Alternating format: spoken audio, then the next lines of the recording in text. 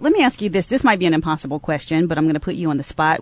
If you could sum up the most important quality of a police chief to make a department its best, can you do it in one word? One characteristic, one quality? One word, I would say integrity.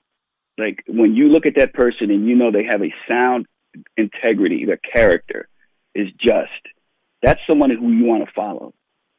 If you have to question that, you're not going to feel comfortable doing, or following the rules. You want to that's like a child making their father or their mother feel good. Look what I did, Mom. Are you proud of me? That's leadership. When you want to do a good job because you trust your boss, you trust your chief. Integrity or character, good character.